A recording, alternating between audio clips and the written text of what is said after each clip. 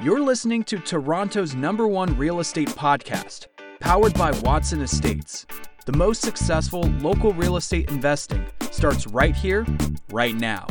Here's your host, broker, investor, and social media influencer, Bradley Watson.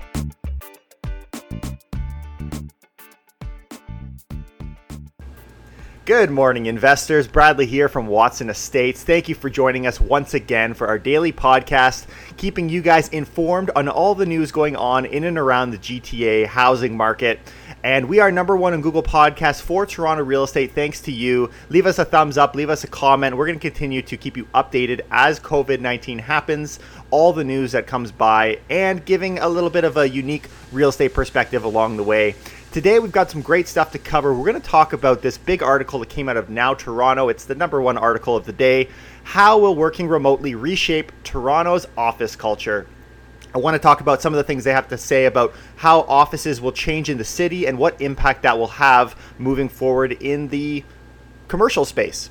And then I want to get into this unique comparison and see what HPI suggests is happening with Toronto real estate prices and compare them against what cities that were measured across Canada by Zoocasa, what regions are going up and what are going down, and maybe we can find some kind of conflict in those price reviews, right? Like, are HPIs and average selling price different? And in fact, they are. And I want to talk about why they are and what that could mean and how we should really be looking at these numbers. And then, would leaving the city be a better investment? Some people just kind of default to, you know what, screw it. I'm out of here. I'm leaving Toronto. I'm leaving the city. There's better investments elsewhere. Well, I want to take a minute to look at those investments because maybe they are better for some people, but I still think we need to keep in mind some of the risks associated with leaving the city because there certainly are. Now, before I go any further, I can't not mention the apology letter that was written by John Tory. Now, he had a nice little surprise visit to Trinity Bellwood Park, and this is all over the news. It looks almost like he got his hand stuck in the cookie jar, and his mommy got mad at him and made him write a letter. If you haven't seen the apology letter, read it. It feels weird. It feels like someone else wrote it. Like he's just like I picture this little kid walking up with a note that he has to read to his friends before he can go back on the playground. So check it out if you haven't read it already. But this is all over the news. It's plastered. I guess he got pretty serious photo taken of him with his mask down talking to people. I mean, the cameras are on you, man. You got busted. Anyways, so let's get into some of the news going on in the Toronto real estate market. Let's keep this real estate oriented. I just thought that was so noteworthy. We had to mention it. So let's talk about this idea of working remotely, right? We're starting to see this dynamic change kind of happening in the city. People aren't commuting into work anymore. They're staying from home. So this article from Now Toronto is called Home for Good? Working remotely will reshape Toronto's office culture. Commercial real estate is vulnerable as employers get comfy with work from home setups, but deeper social needs may trump the desire to downsize. What I find ironic is the companies, they talk about how there's this stay at home experiment that's been going on. We'll see in this article. It's Royal LePage commercial realtor Ryan Henry said this is now the largest work from home experiment that has ever taken place. And some companies are finding it's working better than they thought it would. I love how people don't have they think because their employees are at home, they're not going to get any work done. That might be the case, but I know for me personally, I work from home. I worked from home pre-COVID, and I am far more efficient. Like you guys are seeing, we're putting out daily podcasts, but that does not mean it's interfering with my work. And I've got a pregnant wife, and we've got so much going on in my life here that working from home is actually a more effective way to get things done, especially when you consider the commute times and all that. But finally, I think some businesses are starting to appreciate that people can actually get work done. And if they're not getting work done, fire them, right? Get rid of them. And I think they're starting to realize it. So downtown Toronto has felt gutted in the past couple months with stay-at-home orders hollowing out the city's office towers during the coronavirus pandemic. Walking through the streets, there's a nervous calm and a deceptive peacefulness. When I actually got back from New York a few years back, we kind of traveled there. It was one of our trips. I came back and we took a bus, which is the worst thing ever. Never take a bus to New York. 10-hour bus ride.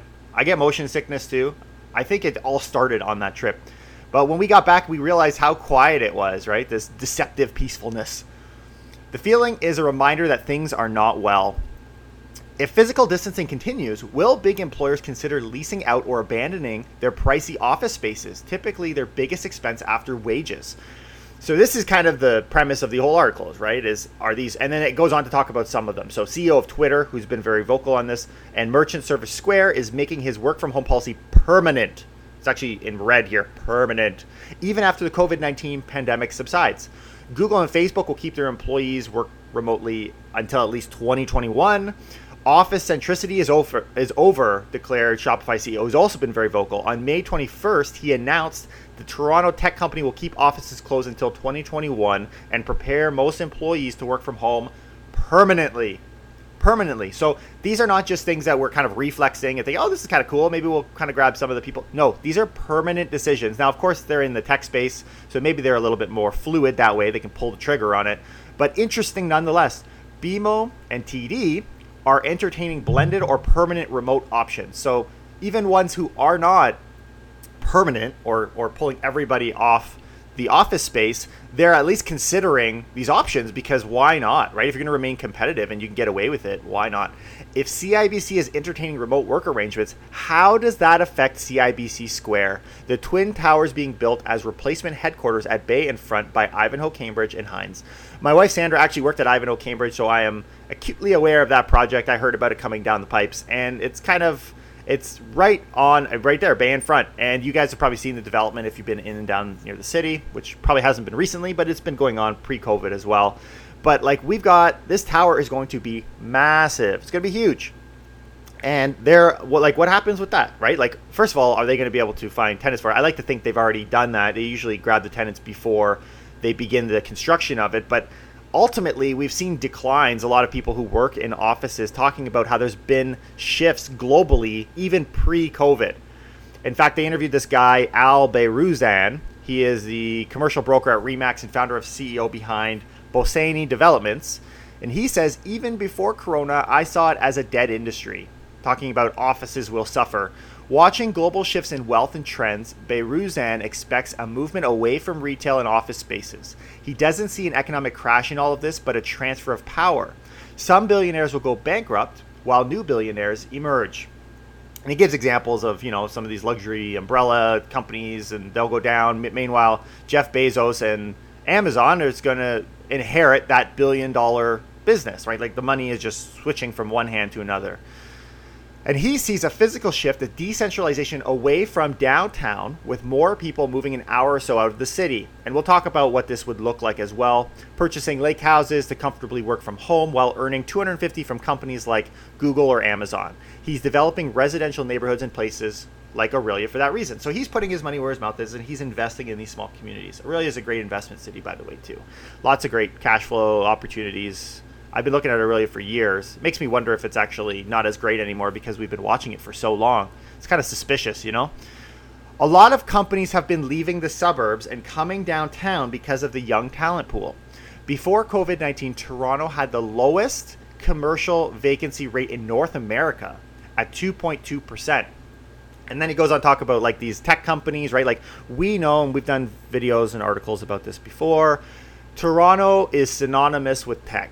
We are tech. There's a reason Google City, or Google, whatever you want to call it, Sidewalk Labs, was deciding Toronto as its kind of place to experiment with its smart city. And it's because we have a huge pool of talent, right? And through a form of immigration and young people. We are cheap because the Canadian dollar is low relative to the American dollar. And we have, everything has kind of started moving here. Like, there's a trend towards tech in Toronto and in the GTA. He points to Google leasing 400,000 square feet of office space on King Street. Apple moved office from Markham to Bremner Boulevard Tower that also houses Amazon. Meanwhile, Microsoft, currently located in Mississauga, is planning to move into CIBC Square. So we see all these big players in the city. And if anything, those would be the ones you want to watch, right? Because they are the most likely, from what we've seen, others do, to be able to pull their office space out from underneath office towers. Now, if you're like me, you don't invest in office spaces. Like, I don't invest in commercial. I just don't touch commercial. I think residential is far more profitable. And even though you're thinking residential these days is taking a slamming, just look at the commercial space. Now, that's not to say you can't make big money. There are big players. Maybe I'm not big enough. You can make that argument as well. There are big price tags and big returns in that space, but it's also a lot slower, and it's just different, right? I specialize in the residential side, and so do many people who listen to our podcast here. But that doesn't mean we shouldn't be paying attention to what's going on, because this dynamic of whether to be in the city or outside the city should really be the decision on where we put our money to invest residentially as well. Like it follows, right? Especially when you start to see damage getting hit on things like the TTC and people not being willing to commute as far, right, amidst a pandemic. So then they kind of talk about this idea of reconfiguring, and they're talking about how 20 years ago, I didn't know this, a typical organization calculated that they had between 200 to 225 square feet per person in a typical office. But with the more modern office layouts, they're down to about 75 square feet per person. So if we have to radically increase the square foot per person again, then that would kind of be a bit of a reversal to something that maybe we saw before. So then there's this kind of counter argument. I don't buy it as much, I'll be honest with you, but there's a counter argument that, well, we were allowing everyone to work in these kind of community office spaces, which are the ones that are mostly staying at home now, because you can't have that. So if we expand that back to what we originally had, maybe you're going to need more office space again. I think it's a weak, failing argument, but that's fine. We'll look at it from both angles. You be the judge. Then they talk about TTC and this idea that transit systems will collapse. Listen to this. If social distancing remains a reality, the people must avoid packing uncomfortably close together into subways and streetcars. Burridge feels that the transit system will collapse. So when you go to Manhattan, you're up to 85 or 90%. This is talking about things that I'm most worried about. People are going to about riding transit. Well over half the people working in downtown in Toronto are in transit, and then that's the Manhattan 85 to 90%. So we have a huge ridership of our public transit, which is getting completely spanked right now. And you guys know, I think it was on Saturday, we were talking about this. This is a very important article. The more I think about it, the more I'm thinking about doing this as our weekly video, this idea of municipalities and how bad they're struggling. But one of the threats, kind of quote unquote threats, but it's not really a threat, it's a warning, if anything, from John Tory, was this idea that TTC's budget would be slashed by $575 million, cutting its service in half if the province and federal government doesn't step up with financial aid. And they talk about here, where is this? A 5% drop in ridership would be the nail in the coffin, since most transit operating budgets were already stretched thin before COVID-19. So if that's true, right? So they're talking about like significant declines in Toronto, New York, and London, these big global cities. If it is true, if we were to take that as gospel, the 5% drop in ridership would be a nail in the coffin for transit. Well, call it a nail in the coffin for transit, right? Like, I can almost guarantee, I would bet so much money on that. That's almost a sure bet. A drop in ridership, at least for the next year or two, by 5%, that's nothing. So they are severely threatened, of course, without aid. But anyways, all of this to say, we've got this kind of dilemma happening right now in office spaces. And I think before we look at prices and before we look at what it means to invest outside the city, let's just appreciate that there's going to be a huge change in that. And whatever the decision is to do, like if the decision is bring everybody back, we'll figure out the transit and we'll get it all sorted out, bring them back into the city, then it will go back to how it kind of looked. But if the decision is to start working more remotely, then I would say that that's a bet on the outskirts of Toronto. Not to discourage investing in Toronto, because I still think that will generally outperform, but that is definitely a thumbs up to the neighboring communities across the GTA. Now I want to transition and I want to look at this idea of the HPIs. Now, there was an HPI release called the National Bank of Canada House Price Index, Terranet National Bank of Canada, so they call it the TNBC HPI. And I was like, this is the first time I've actually heard of this particular HPI. I know about the Canadian Real Estate HPI. The big difference is this HPI measures based on the land registry data for the transaction. So once the deal closes, then their HPI kind of kicks in. So it's a little bit more delayed, but it's more comprehensive, because if you don't have closings happening, like if they're falling through, which isn't a significant amount, by the way, but if they do, that would be updated in these stats. That's kind of how this actually came out of a Better Dwelling. So they like to give that counter argument, which is a good point. I do think it's important to note that. Whereas the CREA and the local boards ones that they use They do it the moment it's entered into MLS. So it's in theory, it comes quicker, but it's less accurate. But again, the accuracy is not all that different. But anyways, still valuable to consider this HPI, especially when we look at the numbers. Canadian home prices accelerate, but that could come to an end soon. The C11, a price index of Canada's 11 largest markets, showed a substantial movement last month. Prices increased 1.35% in April when compared to the previous month. Compared to the same month last year, prices are now 5.27 higher percent. So we are seeing an increase as it relates to the HPI. We'll cover what that means in a minute. NBC noted the increase for April was unusually high, being twice the average gain for the past 10 Aprils. So not only are we growing, we are doubling the average over the last year. And this is not like pre-COVID. This is April. This is in April. This is during the COVID. So wait a minute. So how are we seeing any reference of increases in price? Just hang on for 1 second. We'll get there. 6 out of 11 of the cities reached new all-time highs according to the index. They warned this could change with the economy approaching a recession. So that's the disclaimer. That's the better dwelling disclaimer. Of course, things can change. That's always the case. So the index for Toronto showed the biggest gains across Canada. The index increased 1.99% in April, so almost 2, and is up 8.19% from last year. So prices on an HPI basis are up over 8% year over year.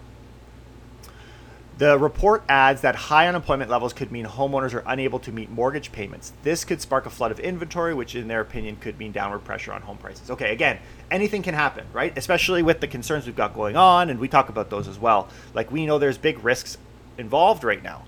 But let's talk a little bit before we kind of transition into the average prices, because I'm going to warn you, the average prices are negative, right? They're negative. In fact, they point to these areas. I don't even know if it was in here that I just mentioned, but the article mentioned both Toronto and Ottawa as cities that were doing pretty good in the HPIs. But when we look at the average price, they're both down. In fact, they're some of the most negatively, how do you even say that? The prices are most impacted in a downwards direction by those cities. And the reason for this discrepancy is the HPI it is based on housing type. So in theory, your townhome would, if the townhome's a 2-bedroom townhome in this area goes down, then the HPI will go down. But if the average home price in general, so we're talking everything from a small little condo with a bachelor all the way up to Drake's mansion, if those home prices come down, then that would affect your average price. But it wouldn't affect the HPI, right? Because if Drake decides not to sell his home this month, all of a sudden our HPI is going to be way higher than our average. Hopefully that makes sense. So the HPI is truly a more real way of calculating the price. It's funny because on an increase, we do tend to see the average price being thrown around because the average price seems more sexy in a good market because the more expensive homes are going up and they're selling and they kind of inflate the price a little bit. But there's this article that came out of Narcity, which I definitely wanted to mention.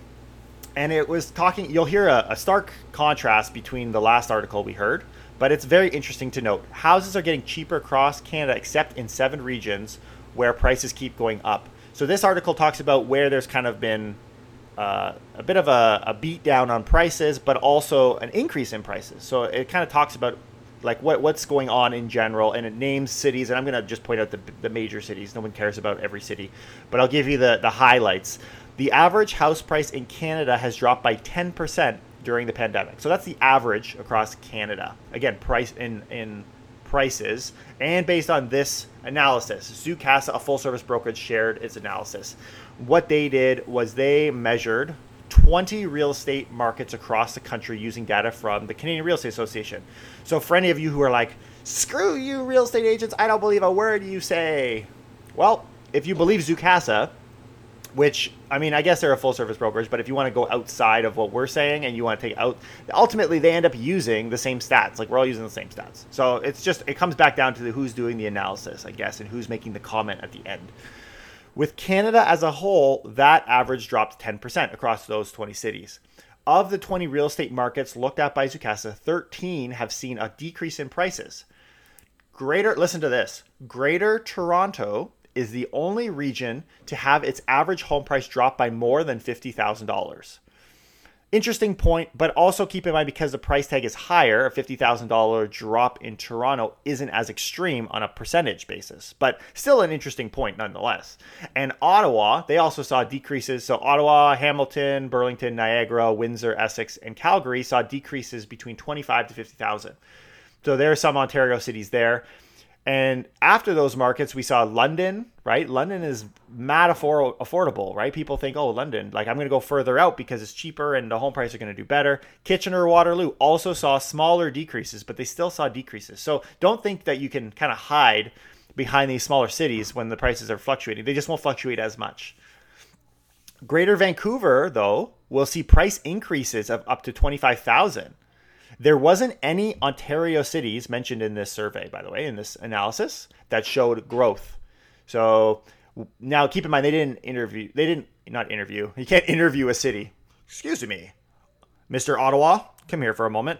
Actually, Mr. Ottawa will be Justin Trudeau. Anyways, so this analysis was only for these major cities, obviously.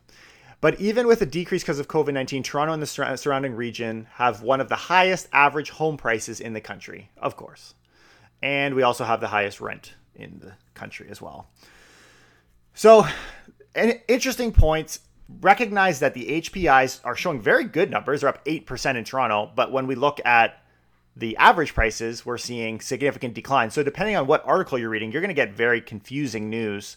But they both tell the same story. In that story, to me, this is what I read. Maybe there's some more to it. If you guys have any other insights on what would be the cause of this, my reasoning for this has been and will continue to be that the homes on the high end the high-end homes are not selling. They're not wanting to sell because they're not willing to sacrifice on price. And there's a perception that it's expensive and it's a bad market. Your price is going to come down the most. I want to buy your home. And so they're not selling because they don't need to. There hasn't been a pressure for them to list their home. And therefore, the HPI numbers remain high because inventory by type is increasing in price, but as a whole is dropping average because the high-end stuff's not selling. Hopefully that makes sense. If it doesn't, I don't know what's going to help you at this point. I think I've explained that 3 times. So we're going to move on. So then there becomes this conflict. We've got a bunch of investors that listen to our podcast, and thank you.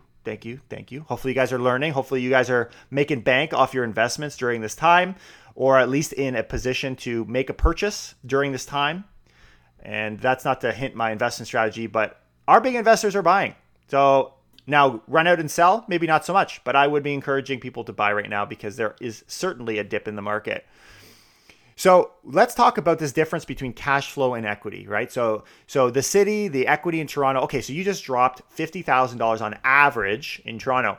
So that kind of means maybe it's not so good. Some people would think maybe Toronto's not a good investment. I would argue it's a great time to buy because it's a $50,000 discount and it sounds good to me.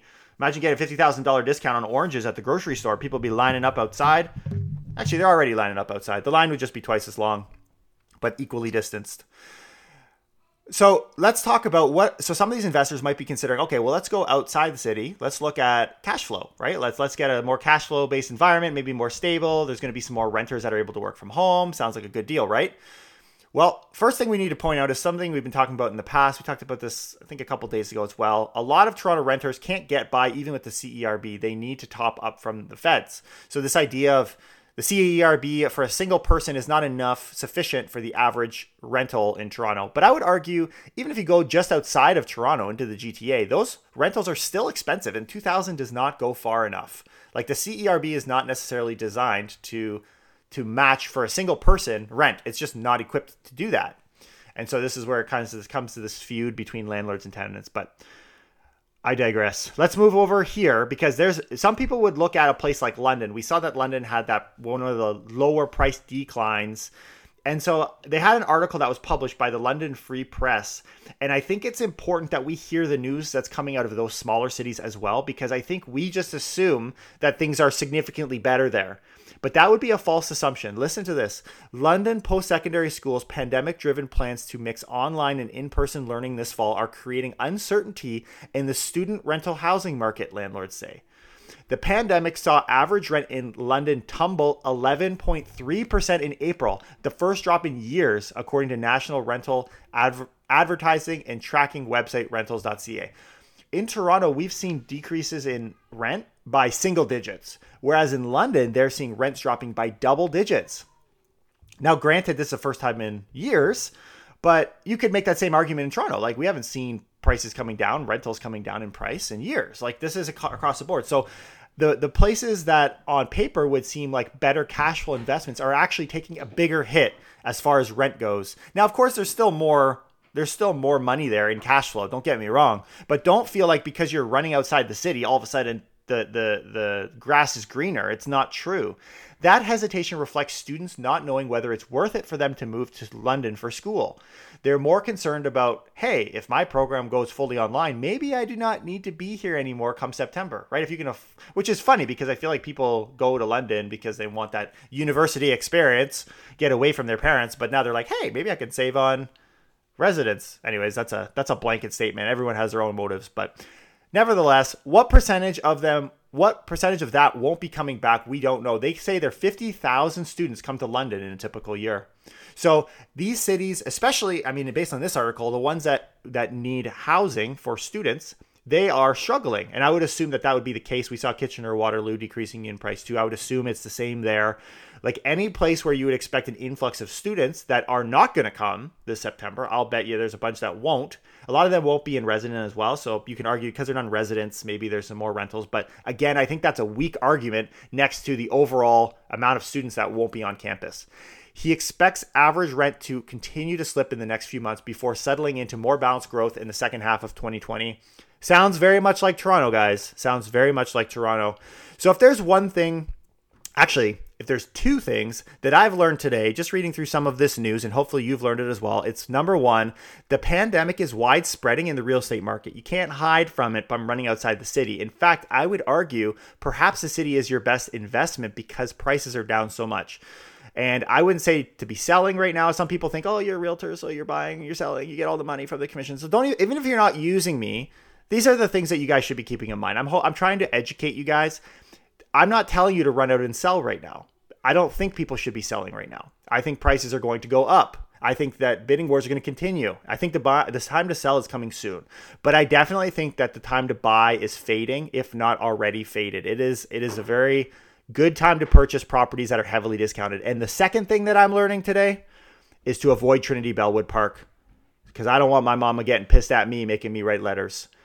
I'll see you guys tomorrow, bright and early with some more. I hope you guys had a great time with us, and I look forward to sharing more. We are number one on Google Podcasts for Toronto real estate. Take care and keep it real.